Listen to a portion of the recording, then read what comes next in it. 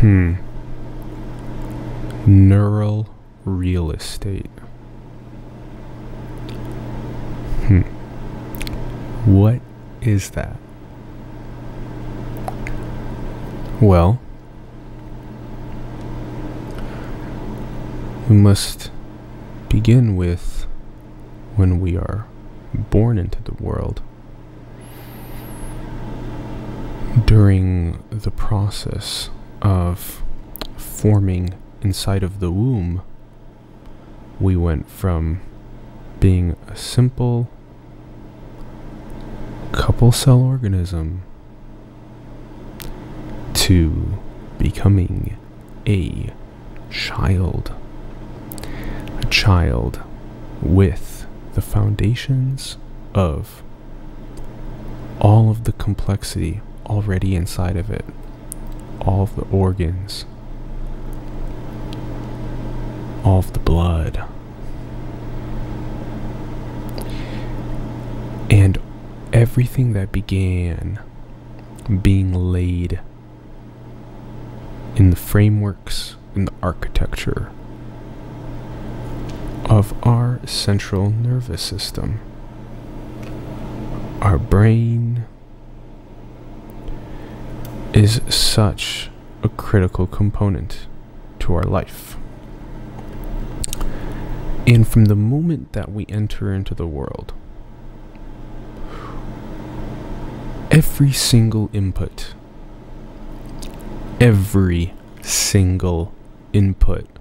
matters. Every single input needs to be treated like it's holy. Every single one needs to be treated like it's divine. Because that's how we stay most vigilant. And we need to stay vigilant of what we're taking into our inputs.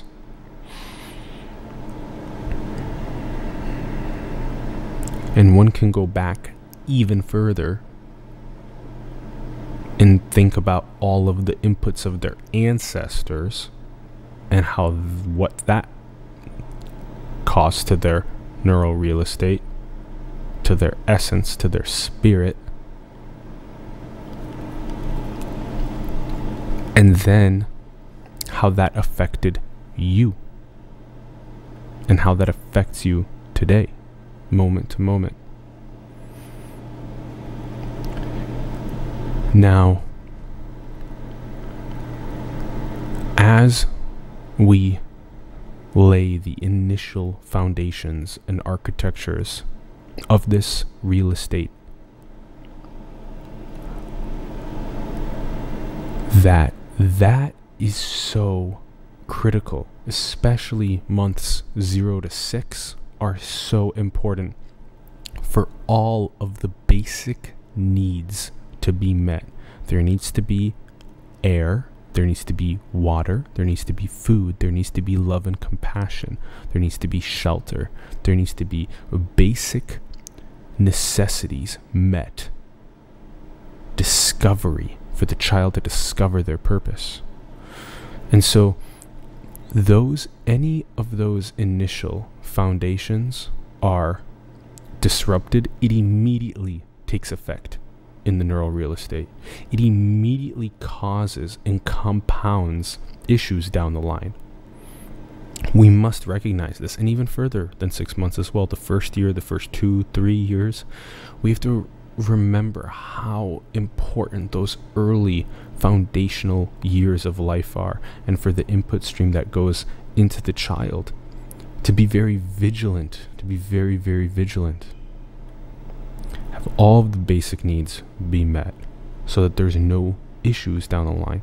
Have it be fun for the child to discover their purpose, not for them to be boxed into something that they don't want to do, that doesn't align with their purpose their entire life.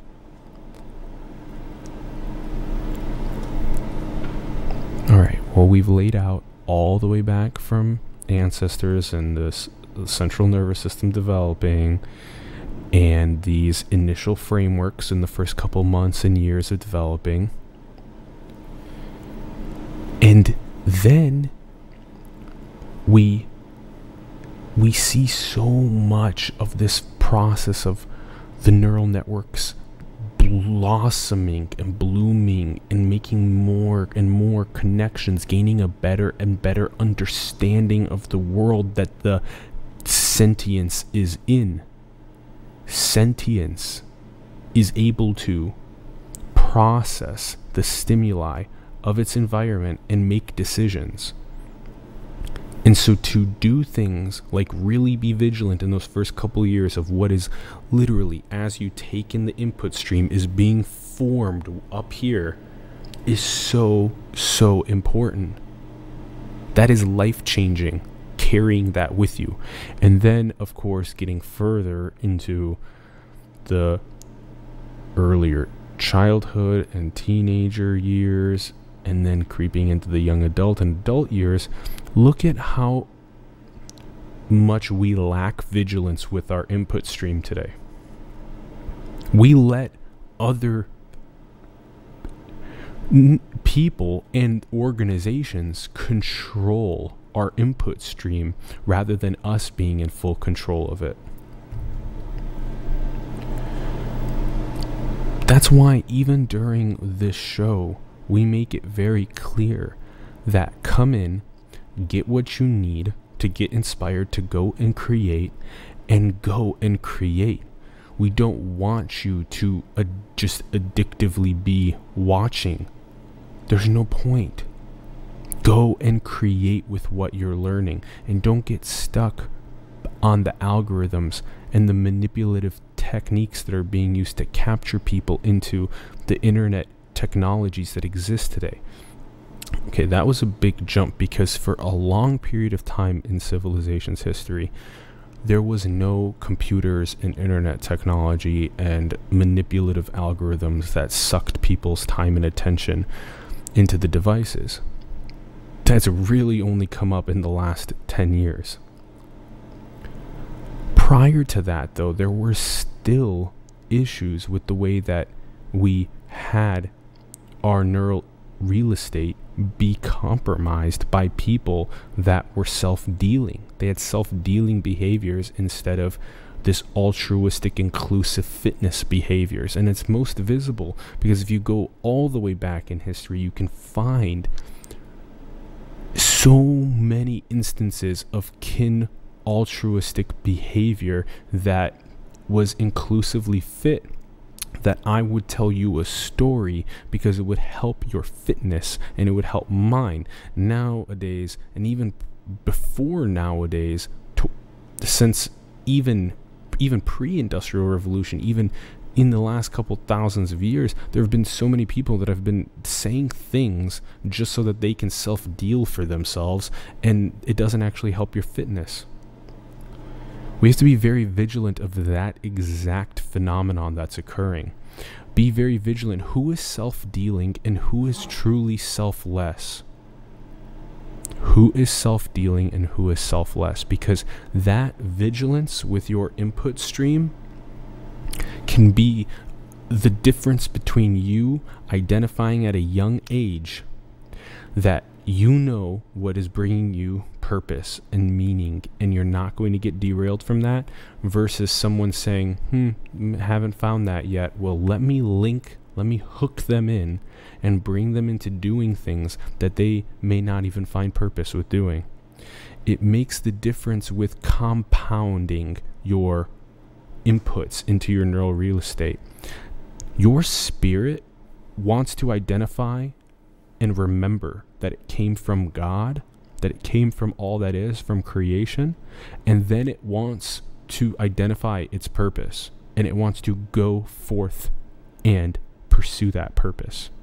And if you, at younger ages, identify what that is and focus on that in your input stream, you will compound your level of connection to your purpose, to the knowledge and information that matters to you most. You do not want a person that is an adult, even worse, a person that is literally about to die, that is saying that they did not fill their spirit with what was most important to them throughout their life, that they never truly discovered what the stimuli were that were most important to them. And this varies for certain people. The inputs into their real estate are the interactions that they have with their family and friends. For some people, it's building some sort of a project into the world that updates the code of civilization, that transcends their own ego. It can be anything, but to be vigilant with the neural real estate and the input stream from the youngest ages, and how it compounds, so that if you learn about the fields, think about it this way. You learn about a field that you're interested in. Let's say that field is evolution, and you learn about evolution when you're 5 years old and 7 years old and 9 years old, versus if you only learn about evolution when you're 20 or 30 years old.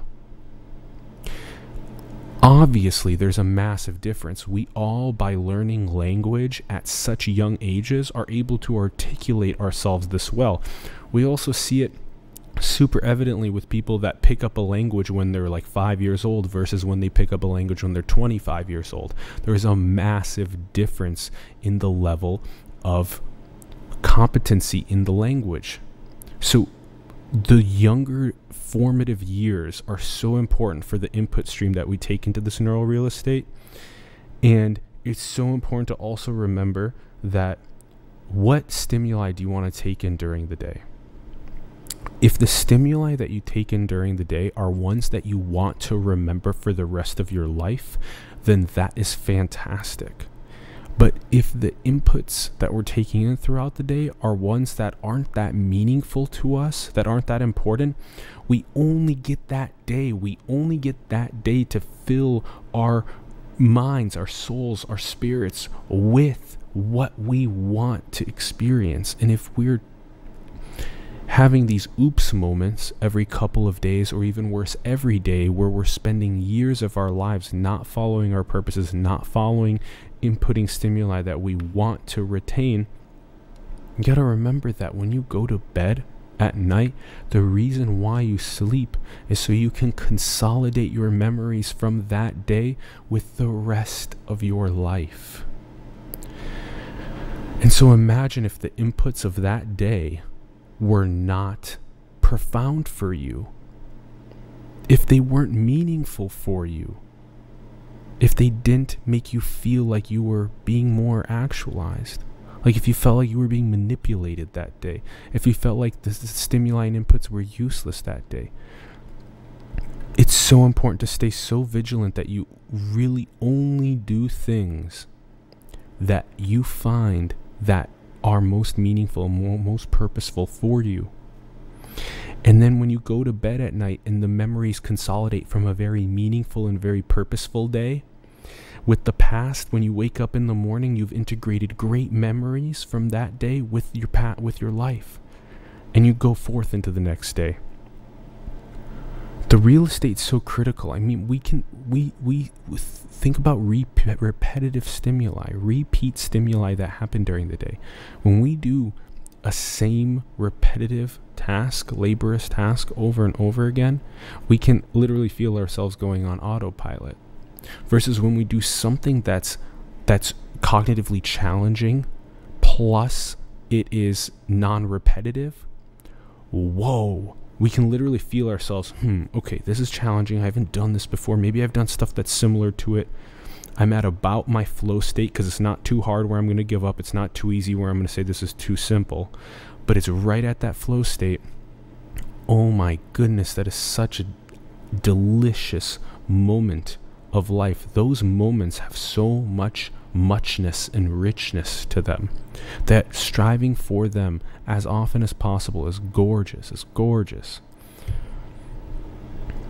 And if during that day, that limited amount of time is being filled with stimuli and inputs into this real estate that is not that fulfilling, we have a massive problem, and we need to talk more with our families, our friends, coworkers, people online about this amount of neural real estate that we have, and how we need to be very vigilant with the input stream that we take in. And really call yourself out, look in the mirror and call yourself out for the decisions that you're making. And also challenge your friends, challenge your families, challenge them. And ask them about the inputs that they're taking in. When they're only inputting one biased source of news and they're never inputting the other biased source of news, they have blind spots. There's so much nuance to still take in from taking in as many of these beautiful world views as possible, and that will help you with the neural real estate that is well diversified. If you have a neural real estate that is super singular in one echo chamber, that worldview is going to be constricted to that one echo chamber. It's like when you have a mouse that's inside of a cage and the cage has absolutely nothing in it. You can literally see the neural architecture inside of that mouse be not as complex as when the mouse evolves in a cage that has cool things for it to do. Those cool things enable the mouse to have new stimuli, new inputs that create a more flourishing neural architecture. So remember that when we go out of this little echo chamber and we go into new worldviews, we literally lay down more and better and more flourishing and more the worldview becomes so much more nuanced and complex and able to hold multivariate perspectives and multivariate conversations with people. You literally become smarter by doing that. You gain more empathy, you gain more emotional intelligence, social awareness with knowing how to probe reality for those perspectives that give you a stronger, more well-rounded spirit. These are such important things to do. And when we really view this as something that in its sense it cannot be, that you can just chunk off part of your neural real estate and just say that, oh, I'm just going to turn this off, or oh, I'm just going to sell this to someone else. In many ways, we at times when we don't, if we did music for a long time and then we stopped doing music for decades, that that neural real estate is used for other things. Then it's used. The body is a very adaptive piece of art, and we have to be super aware of the way that if we're in control of our neural real estate, or if others are in control of our neural real estate and our spirit. If we have any types of fragmentations with, at the beginning when we were talking about the nourishment that this spirit needs when it's born into the world, these basic physiological needs, air, water, food, love and compassion, shelter, these types of things, if those are missing, it makes it easier for the spirit to be fragmented, for other manipulative forces to come in and take advantage of laying their own desires into the neural real estate. We have to think about it that way and feel it that way, and remind ourselves how am I connecting to nature? How am I connecting to Mother, to God, to creation? How am I doing that on a daily basis? Even through something as simple as breath, am I doing that? Even through something as simple as gratitude, am I really doing that? Am I aligning myself with my purpose on a moment-to-moment basis? Is my input stream that I'm compounding for my future exactly what I want it to be? Have your input stream into your neural real estate, into your spirit, be exactly what you want it to be, and do not settle. Do not settle. It needs to be exactly what you want it to be. And that is so important. Get to that as fast as possible, to that possibility as fast as possible. Be in full control of what is laid into your essence, laid into your spirit, into this beautiful neural infrastructure that lies within us. All right, everyone. Thank you for tuning into this stream of consciousness on neural real estate. Appreciate it. Get talking to more of your friends, families, coworkers, people online about this subject. Get talking, question your own input stream, question their input streams, get talking about this more. And build the future. Build the future. I love you very much. Thank you for tuning in, and Let me know your thoughts in the comments below on these streams of consciousness. Would love to hear from you. Subscribe if you haven't. Follow across the other channels if you haven't. Need to keep sharing content like this. Keep it going. Love you very much. Talk to you soon. Peace.